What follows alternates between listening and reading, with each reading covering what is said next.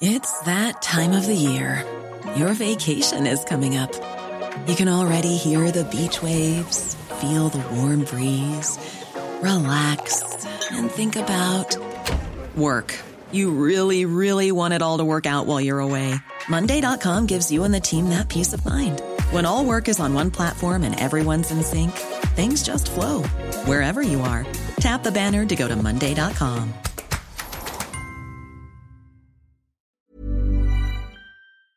There is a very narrow framework that we're allowed to use to engage in conversations about the question of Israel and Palestine. But do I stand by what I said? Absolutely. I think I was right.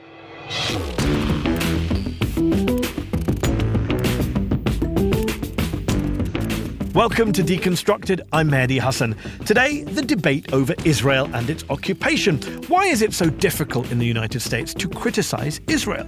And are defenders of the world's only Jewish state correct to suggest that much of the opposition to Israel stems from anti-Semitism?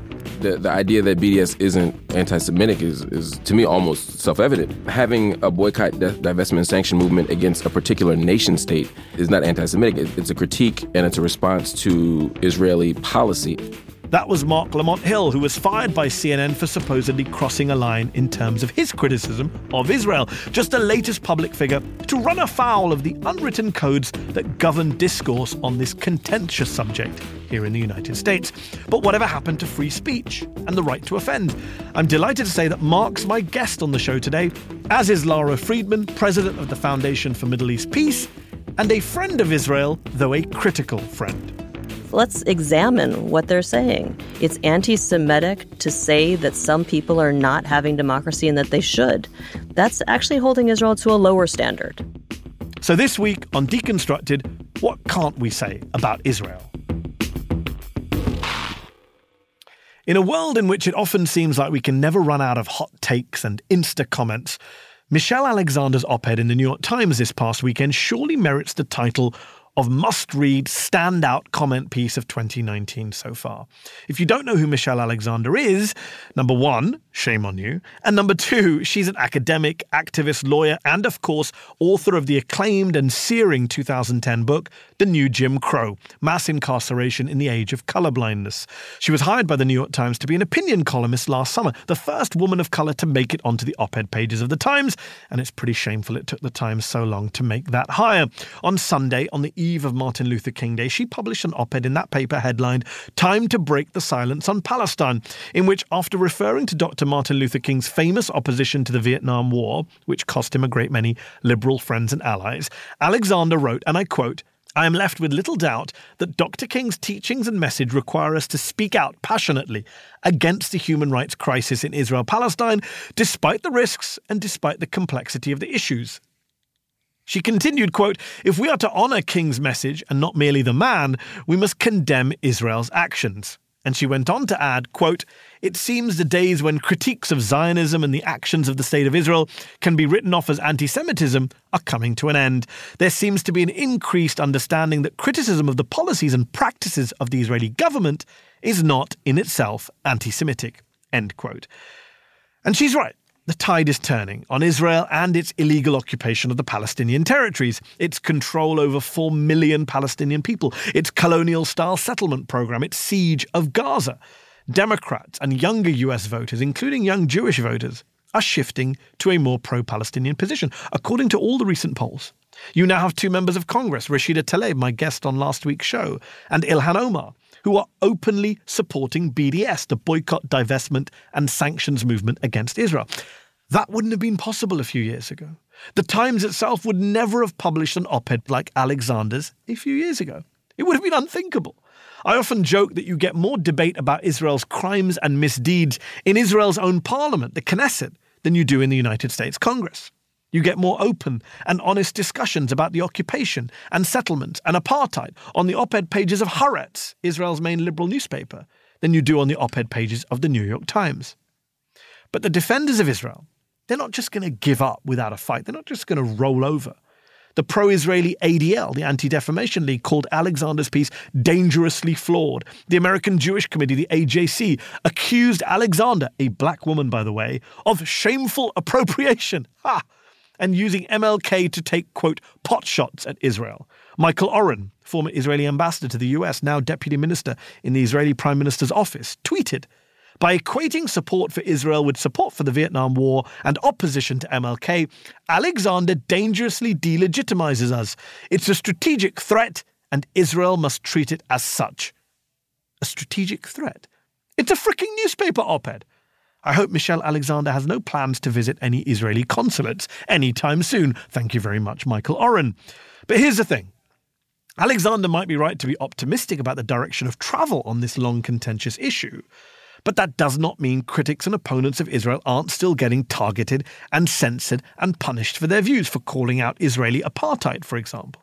As Alexander herself mentioned in the piece, the Birmingham Civil Rights Institute in Alabama, under pressure from local pro-Israeli Jewish groups, just recently rescinded a human rights award that they had bestowed on civil rights icon Angela Davis because of her support for BDS.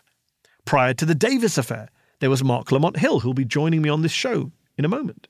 Mark, a brilliant, eloquent academic and journalist, was fired by CNN, where he'd been a paid contributor and on-air pundit, because he gave a speech at the UN calling for a boycott of Israel and said, "We have an opportunity to not just offer solidarity in words, but to commit to political action that will give us what justice requires, and that is a free Palestine from the river to the sea." Thank you for your time. He was gone within 24 hours. When you boil it down, he was fired for using the following 6 words: from the river to the sea. That was deemed anti-Semitic. By the way, former Republican Senator Rick Santorum, who's on tape basically erasing the existence of the occupied Palestinian people. All the people that live in the West Bank are Israelis. They're not Palestinians. There is no Palestinian. He's still employed by CNN as a paid contributor, unlike Mark Lamont Hill. As a British journalist living in the US, I've always found it weird how obsessed American politicians and journalists are with defending and promoting Israel, a foreign country, last time I checked. For example, the very first bill to be put forward this year in 2019 by the Republican-controlled Senate was not a bill to improve border security or bring in tax reform or reopen a shut-down government, but a bill to protect the Israeli government by giving state and local governments in the US the authority to boycott any US companies that dare to join in a boycott of Israel. A whopping 26 states have already passed some form of anti-BDS laws, penalizing US citizens for exercising their right to free speech. People like Bahia Amawi, a children's speech pathologist in Texas, recently profiled by my Intercept colleague Glenn Greenwald, who was told that she couldn't work with her local school district unless she signed an oath vowing not to boycott Israel. It infringed on all my principles.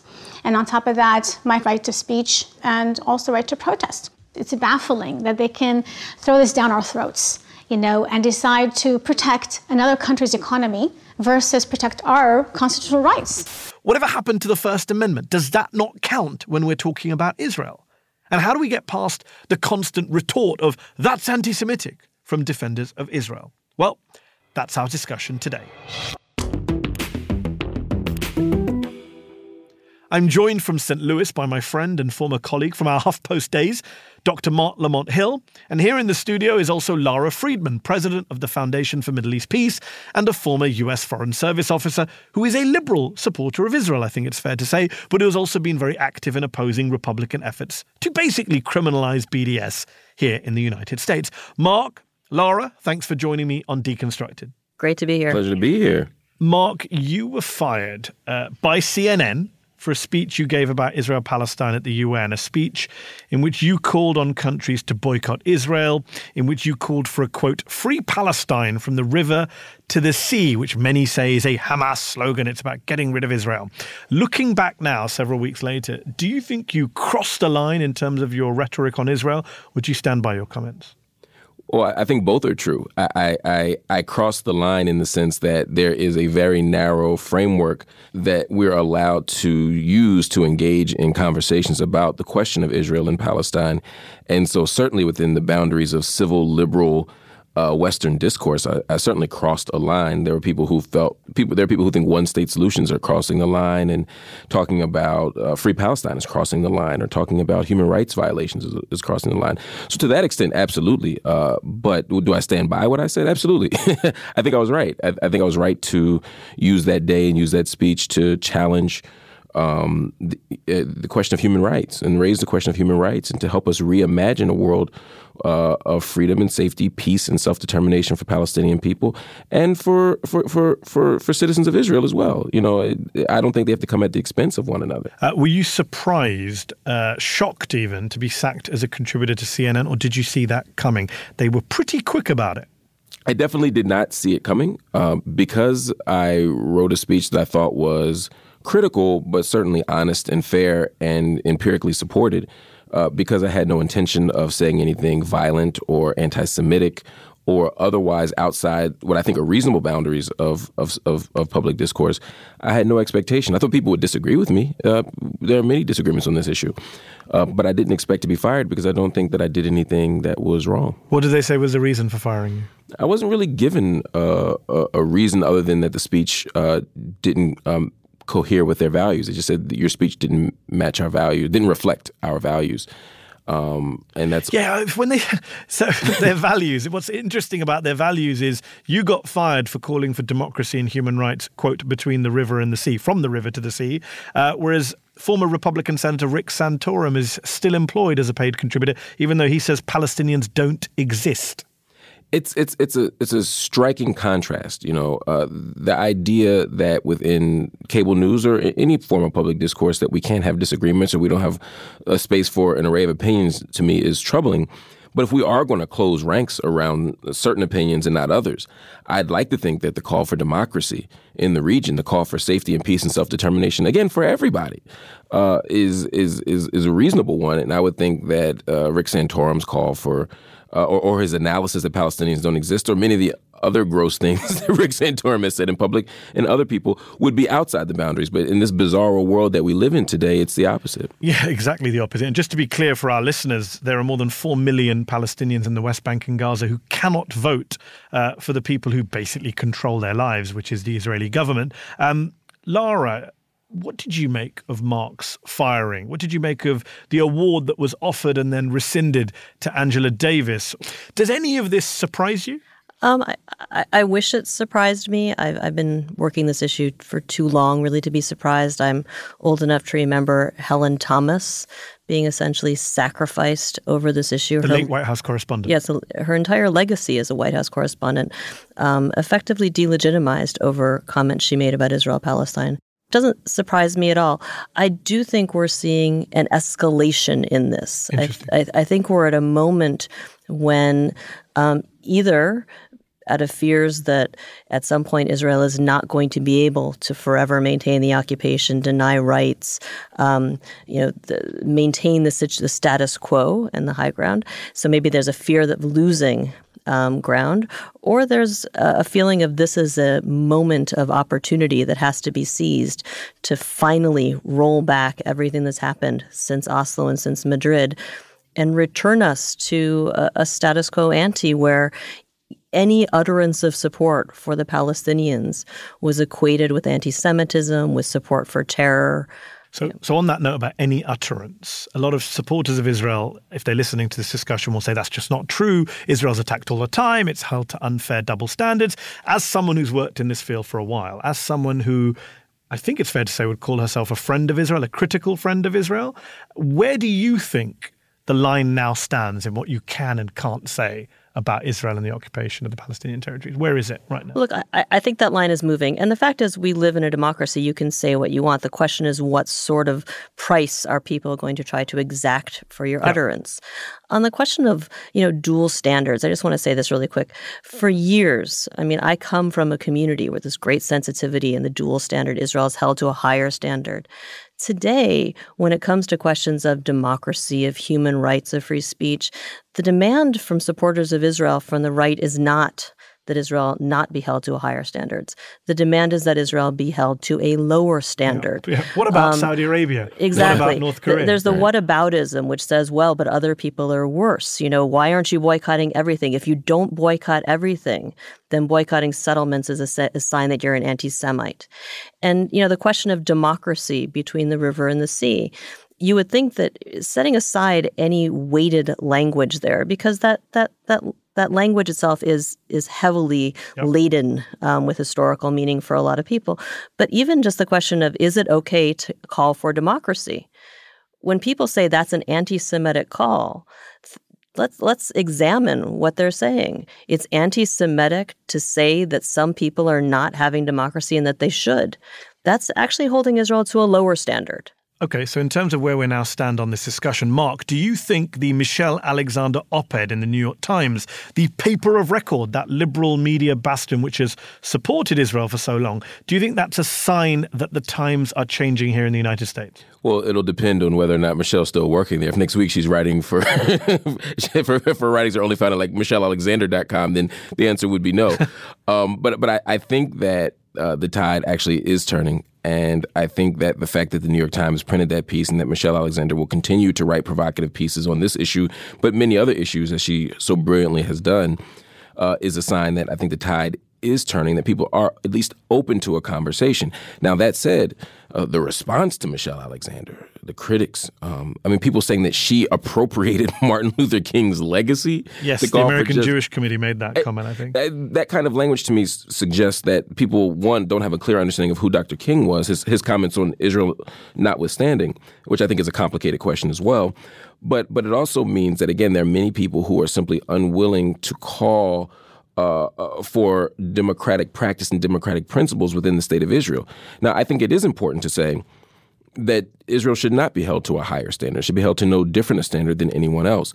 But I think given the fact that our military fund, our financial support of Israel is so considerable, given the fact that Israel hails itself as the only democracy in the Middle East, because of this language, because of our economic, psychological, and cultural investment in the state of Israel, I think we do have a responsibility to hold Israel accountable. I think we should also have a responsibility to hold Saudi Arabia accountable. And it's interesting because in the last 6 months, I've been holding Saudi Arabia accountable. I've seen you write about the Jamal Khashoggi thing so much and talk about it so much. And it's like people forget that part and act as if we're just obsessed with Israel as opposed to saying, hey, we need democracy in the Middle East and we need justice in the Middle East more importantly. Well, isn't it the case that a lot of these other oppressive countries are... There's never been a faster or easier way to start your weight loss journey than with PlushCare. PlushCare accepts most insurance plans and gives you online access to board-certified physicians who can prescribe FDA-approved weight loss medications like Wegovy and Zepbound for those who qualify. Take charge of your health and speak with a board-certified physician about a weight loss plan that's right for you. Get started today at plushcare.com/weight-loss. That's plushcare.com/weight-loss. plushcare.com/weight-loss. Burrow's furniture is built for the way you live. From ensuring easy assembly and disassembly to honoring highly requested new colors for their award-winning seating, they always have their customers in mind. Their modular seating is made out of durable materials to last and grow with you. And with Burrow, you always get fast, free shipping. Get up to 60% off during Burrow's Memorial Day sale at burrow.com/ACAST. That's burrow.com/ACAST. burrow.com/ACAST. A lot of that you and I have spoken out against. They only get mentioned by supporters of Israel as a way of whataboutism, as Lara mentioned. It's funny, they don't actually give a shit about what's happening in Saudi Arabia or North Korea or Syria. It's just a rhetorical tool used to deflect attention from their favored cause. And what's funny about the whole standard thing, something that's always bothered me, is it's almost as if only critics of Israel talk about Israel. And I'm always like, well, if you don't want me to talk about Israel, why don't you stop talking about Israel? I noticed that presidential candidates feel the need to go out of their way to say how amazing Israel is. Just before I was recording the show, I saw a clip circulating on Twitter of Kamala Harris at AIPAC in 2017 going on about how she stands with Israel. So it works both ways. If you stop saying you're standing with an occupier, maybe I'll stop criticizing the occupier. Isn't the problem here that lots of supporters of Israel over the decades have successfully, in the eyes of many people, both Jewish and non-Jewish, conflated Israel with all Jews? And that leads to a lot of the problems when we talk about the rhetoric surrounding Israel, the criticism of Israel, the world's only Jewish state. That's where is that fair to say that's where it all gets muddied? I think that's part of where it all gets muddied. I think it also gets muddied with the fact that since 1967, a safe political space has been carved out in the community, at the grassroots level, at the political level, for people to be progressive on everything except Palestine. And the Trump era is closing the space for that sort of hypocrisy or that sort of, let's call it cognitive dissonance. It's simply no longer available. And I don't think progressive leaders overall have caught up to this. But the grassroots gets it. Can I just jump in really quick? Because I think go. There's another interesting piece here, because I think Laura's absolutely right with that. And I think for Black activists, that understanding and that relationship, and even that idea of being a PEP, progressive on every issue but Palestine, I think is even more complicated because of the particular relationship between Black American civil rights activism and Jewish American civil rights activism and solidarity practice. There's been such a strong and in many ways healthy relationship between Black Americans and Jewish Americans on that question. When you look at the founding of the NAACP, when you look at Martin King's support, when you look at so many moments in American history where Jewish Americans have been allies to Black Americans, there's a sense that we're in lockstep with one another. And so often we have looked at the question of Israel through the lens of U.S. Black-Jewish relations. And in some ways, again, that contradiction emerges. But there's also a heightened sense of how dare you, right?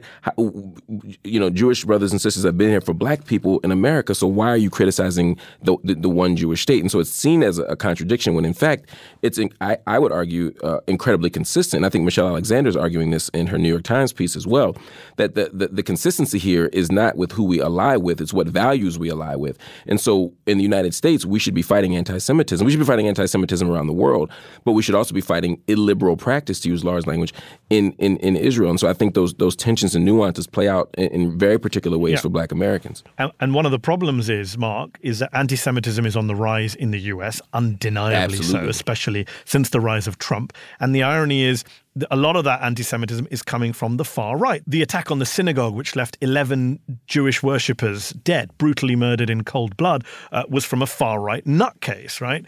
And yet the response to that included people saying, well, this is why we need anti-BDS legislation. This is why we need to stop boycotts of Israel. And you had Senator Cory Booker of New Jersey coming out and having been opposed to that legislation, then switching, saying, well, this attack reminds us of the dangers of anti-Semitism. And a lot of people on the left, a lot of people in the pro-Palestinian movement get very frustrated that these things are all locked together. One of the many criticisms of you, Mark, and Angela Davis and others is your support for BDS, for boycott, divestment and sanctions against Israel. Explain to our listeners why you support BDS and why it's not anti-Semitic. Well, yeah. I mean, one, I think the idea that BDS isn't anti-Semitic is to me almost self-evident. Having a boycott, divestment, and sanction movement against a particular nation state is not anti-Semitic. It's a critique and it's a response to Israeli policy and Israeli state practice. It's not an attack on Jewish people. It's not even an attack on individuals. It's not even a response to individuals. BDS does not attack individuals. It does not address or target individuals. It targets institutions. I think that's an important distinction to make. I think we have to constantly make distinctions between Judaism and Israeli statecraft. I think that's an important and necessary distinction to always make here. One, because Israel doesn't speak for all Jewish people. Two, because Israel is a nation state, not a religion. And three, because I think the grand tradition of Judaism is one that promotes justice and love and healing and support for everyone. And so I wouldn't want to attach some of the practices of the state of Israel to any religion. But on that note, Mark, you would agree that criticism of Israel can sometimes cross over into anti-Semitism, into anti-Semitic tropes about Jewish power, Jewish conspiracies. There are a lot of anti-Semites who hide behind the Palestinian cause in order to be anti-Jewish. I think we can all concede that, right? We would have. It would be dishonest not to. I mean, again, some of the response, even people who were offering support to me at times, some of the support, I was like, whoa, no, that's not support. That actually is anti-Semitic. What I said wasn't, but what you're doing right now absolutely is this idea of Jewish cabals, this idea of Jewish power, this idea of Jewish conspiracy, this idea of blood libel.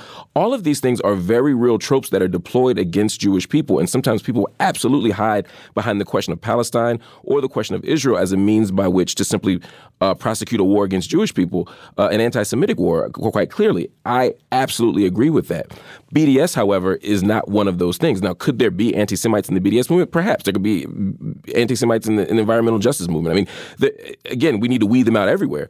But the movement itself is not. First of all, it's a principal call out of Palestinian civil society. That's an important thing to say because people say, well, why are you supporting BDS in Israel and why aren't you supporting it somewhere else? these other places haven't called for BDS. This is a call from Palestinian civil society. Yeah. Also, good point. It's a non-violent call. People say, they're constantly talking about terrorism and the threat of violence. This is a non-violent call. Yeah, they can't. The Palestinians can't win. If they're violent, they're terrorists. If they're non-violent, they're anti-Semites. Right. Laura, let me ask you this. Let me put this to you. Since I've been in the US, one of the things I follow the BDS debate, and even before, I remember Hillary Clinton writing a letter to Haim Saban, the big donor to the Democratic Party, the Power Ranger billionaire, who's really in the wrong party, to be honest, but saying, I'm going to fight against BDS. She wrote a whole letter saying that's going to be one of my big causes to stop BDS. Here in the US, even amongst some liberals, it does seem to be taken almost, ipso facto BDS is anti-Semitic, which I find odd. You could say there's some anti-Semites in the BDS movement, anti-Semites misuse the BDS, but to just smear all of these people, including many Jewish voices. My Intercept colleague Naomi Klein is a very prominent Jewish supporter of BDS. I see all that, and then I think, wow, these guys have done a really good job in terms of smearing the pro-Palestinian movement. Yes. I mean, I think it's a little more complicated than that. I think if you go back, the roots of this are, and let's distinguish a little bit in terms, there are lots of people who either support or advocate boycotts against Israel, boycotts against settlements. Do you? I advocate boycotting settlements, and I defend boycotting Israel. If people think they want to do it, I think focusing on settlements is as or more effective. But that's my personal opinion. I will go to the mat for the right of people to engage in free speech, but boycotts are constitutionally protected free speech. Full stop. But there are lots of people who advocate or support who don't say, I am a member of the BDS movement. This is a tactic. And it's a tactic, again, going to the question of holding Israel to different standards. Political boycotts are a proven, legitimate, nonviolent tactic that is accepted, embraced, endorsed, praised all over the world for use on anything. In Israel, it is legal to boycott literally anything for almost any reason. You can be you can boycott things because you're a racist against Arabs. You can boycott things because you're religious and hate non-religious. Only thing you can't do is boycott settlements. That's illegal in Israel. The idea that somehow Israel should be insulated from pressure via boycotts, and we're talking not the Arab League boycott of Israel, which was coercive. That is not a voluntary act of free speech. This is people saying, I want to vote my conscience by not buying X or not engaging in business with Y. Israel is apparently the only country in the world that needs to be protected from this. And that is holding Israel to a different standard. And it makes no sense. The whole double standards argument exactly comes back. Let me ask you this. You've been writing and campaigning on this issue. How worried should we be about the legislation at a Senate level and, of course, at the state level? I think 26 states, I believe, have already passed some form of legislation criminalizing BDS. How worried should we be that the Senate legislation, for example, that Marco Rubio and others have put forward, and it was the first bill put forward in the new Senate in 2019, how worried should we be that that's going to pass once the shutdown is over and some Democrats get back on board with the Republicans? Okay, I think we should be worried to the extent that this is going to be a question of how much public pressure is brought to bear on members of Congress about free speech. And by the way, that's members of Congress from both parties. Conservatives claim to care deeply about free speech. Libertarians claim to care about it. This isn't a partisan issue. I am less worried about this legislation or the other piece of legislation in Congress, which is the Israel Anti-Boycott Act, which is in some ways worse. I'm less worried about them today than I was a month ago because finally people are paying attention. These things have been pending for a long time, and at a grassroots level there's been work. We are finally in a moment and I don't think it's a coincidence. We're at a moment when the grassroots is rising up and saying, hell no to state laws that say an individual speech therapist has to sign an oath to give up free speech to practice her craft. That's a good thing. Do you think this will be an issue in the Democratic primaries? Will people like Senator Harris and Senator Warren and others be asked again and again to be clear that they're not going to vote for legislation? Mark, you're saying no, it will be an issue or yes? It will not be an issue. It will be. You don't think it'll be an issue?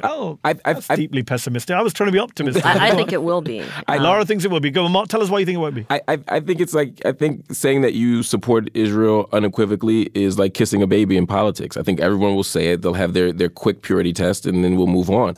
I don't think there's going to be space for nuance. In the media, yes, but don't you think the Democratic base is shifting a bit on this? Not enough to make a demand in the primary. I don't imagine. Now the one thing that could complicate that is Bernie Sanders, because he obviously in the last election cycle was a little more nuanced on this issue. He talked about disproportionate. And he's moved a lot since 2016 as well. In an interview with me for The Intercept, he actually talked about making aid conditional on progress in peace and settlements, which no one's ever said in U.S. politics. I would disagree, and not because I think, Matthew, what you're talking about, the Democratic base pushing, although I think that's part of it.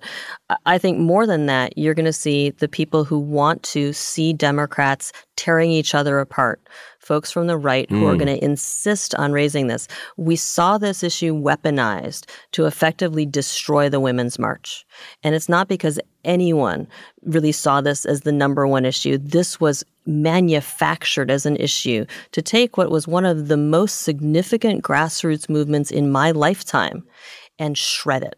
And it was progressives doing it to themselves at the behest of outside parties. But interestingly, on the Women's March, Linda Sarsour turns up at the most recent Women's March and talks about BDS in her speech, which, so in that sense, they're not backing down. Right. Linda's not backing down. So there could be a pincer movement on some of these centrist candidates where the right is demanding loyalty tests and the left is saying, we're demanding you speak for justice and equality for the Palestinians. I think you're going to get either one of both of those. And if either one of those is present, this becomes an issue, not because it's important, not because people actually care about it, not because voters are voting on it, but because this is politically and not because our politicians unavoidable. Have a spine. Let me ask you this, Mark, before we run out of time, on the subject of spines. And you've shown a lot of spine in recent weeks, and we admire you for that. One line that jumped out to me from the Michelle Alexander op-ed in the Times on Palestine was where she wrote, quote, "Many civil rights activists and organizations have remained silent as well, not because they lack concern or sympathy for the Palestinian people, but because they fear loss of funding from foundations and false charges of anti-Semitism.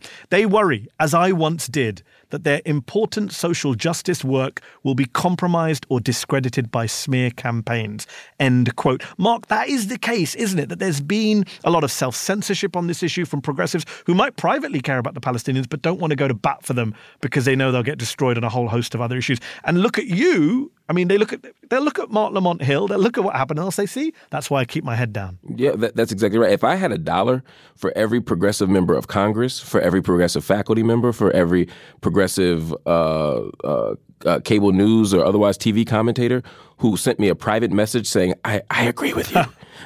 You can almost hear the whispers in the message. I agree with you, but stay strong. But this is why I don't say anything. I wouldn't need a TV job. I'd have so much money. I mean, it's actually stunning to see how people have responded. And again, I think we have to be mindful of saying that this isn't because there's some Jewish conspiracy. It's because there's a very powerful political movement that supports a particular point of view, and because people are worried about not just their own careers, but as Michelle said, the work of justice. They don't want to lose funding.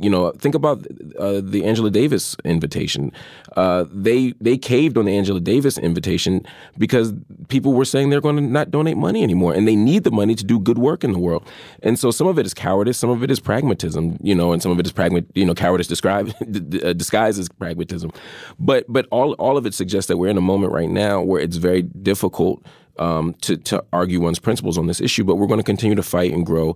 And I think as we do that, people will realize that it is the principled move, that ultimately history will vindicate this position, and that again, we will never have a world of safety and peace and justice, not just for Palestinians, but also for Israelis and also for Jewish people around the world, until we figure out some solutions that work for everybody. And we can't do that if people aren't speaking in democratic practice. Mark, we'll have to leave it there. Mark Lamont Hill, Lara Friedman, thank you both for joining me on Deconstructed.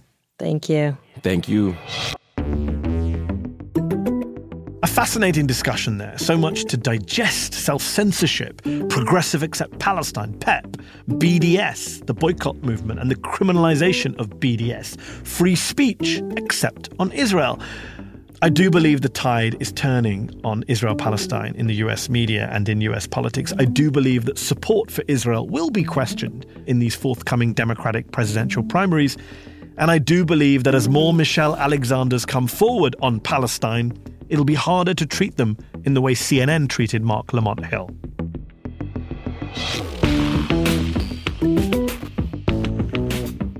That's our show. Deconstructed is a production of First Look Media and The Intercept and is distributed by Panoply. Our producer is Zach Young. Dina Sayed Ahmed is our production assistant. The show was mixed by Brian Pugh. Lital Molard is our executive producer. Our theme music was composed by Bart Warshaw. Betsy Reed is The Intercept's editor-in-chief. And I'm Mehdi Hassan. You can follow me on Twitter at Mehdi R. Hassan. If you haven't already, please do subscribe to the show so you can hear it every week. Go to theintercept.com/deconstructed to subscribe from your podcast platform of choice, iPhone, Android, whatever. If you're subscribed already, please do leave us a rating or review. It helps people find the show. And if you want to give us feedback, email us at podcasts@theintercept.com. Thanks so much. See you next week.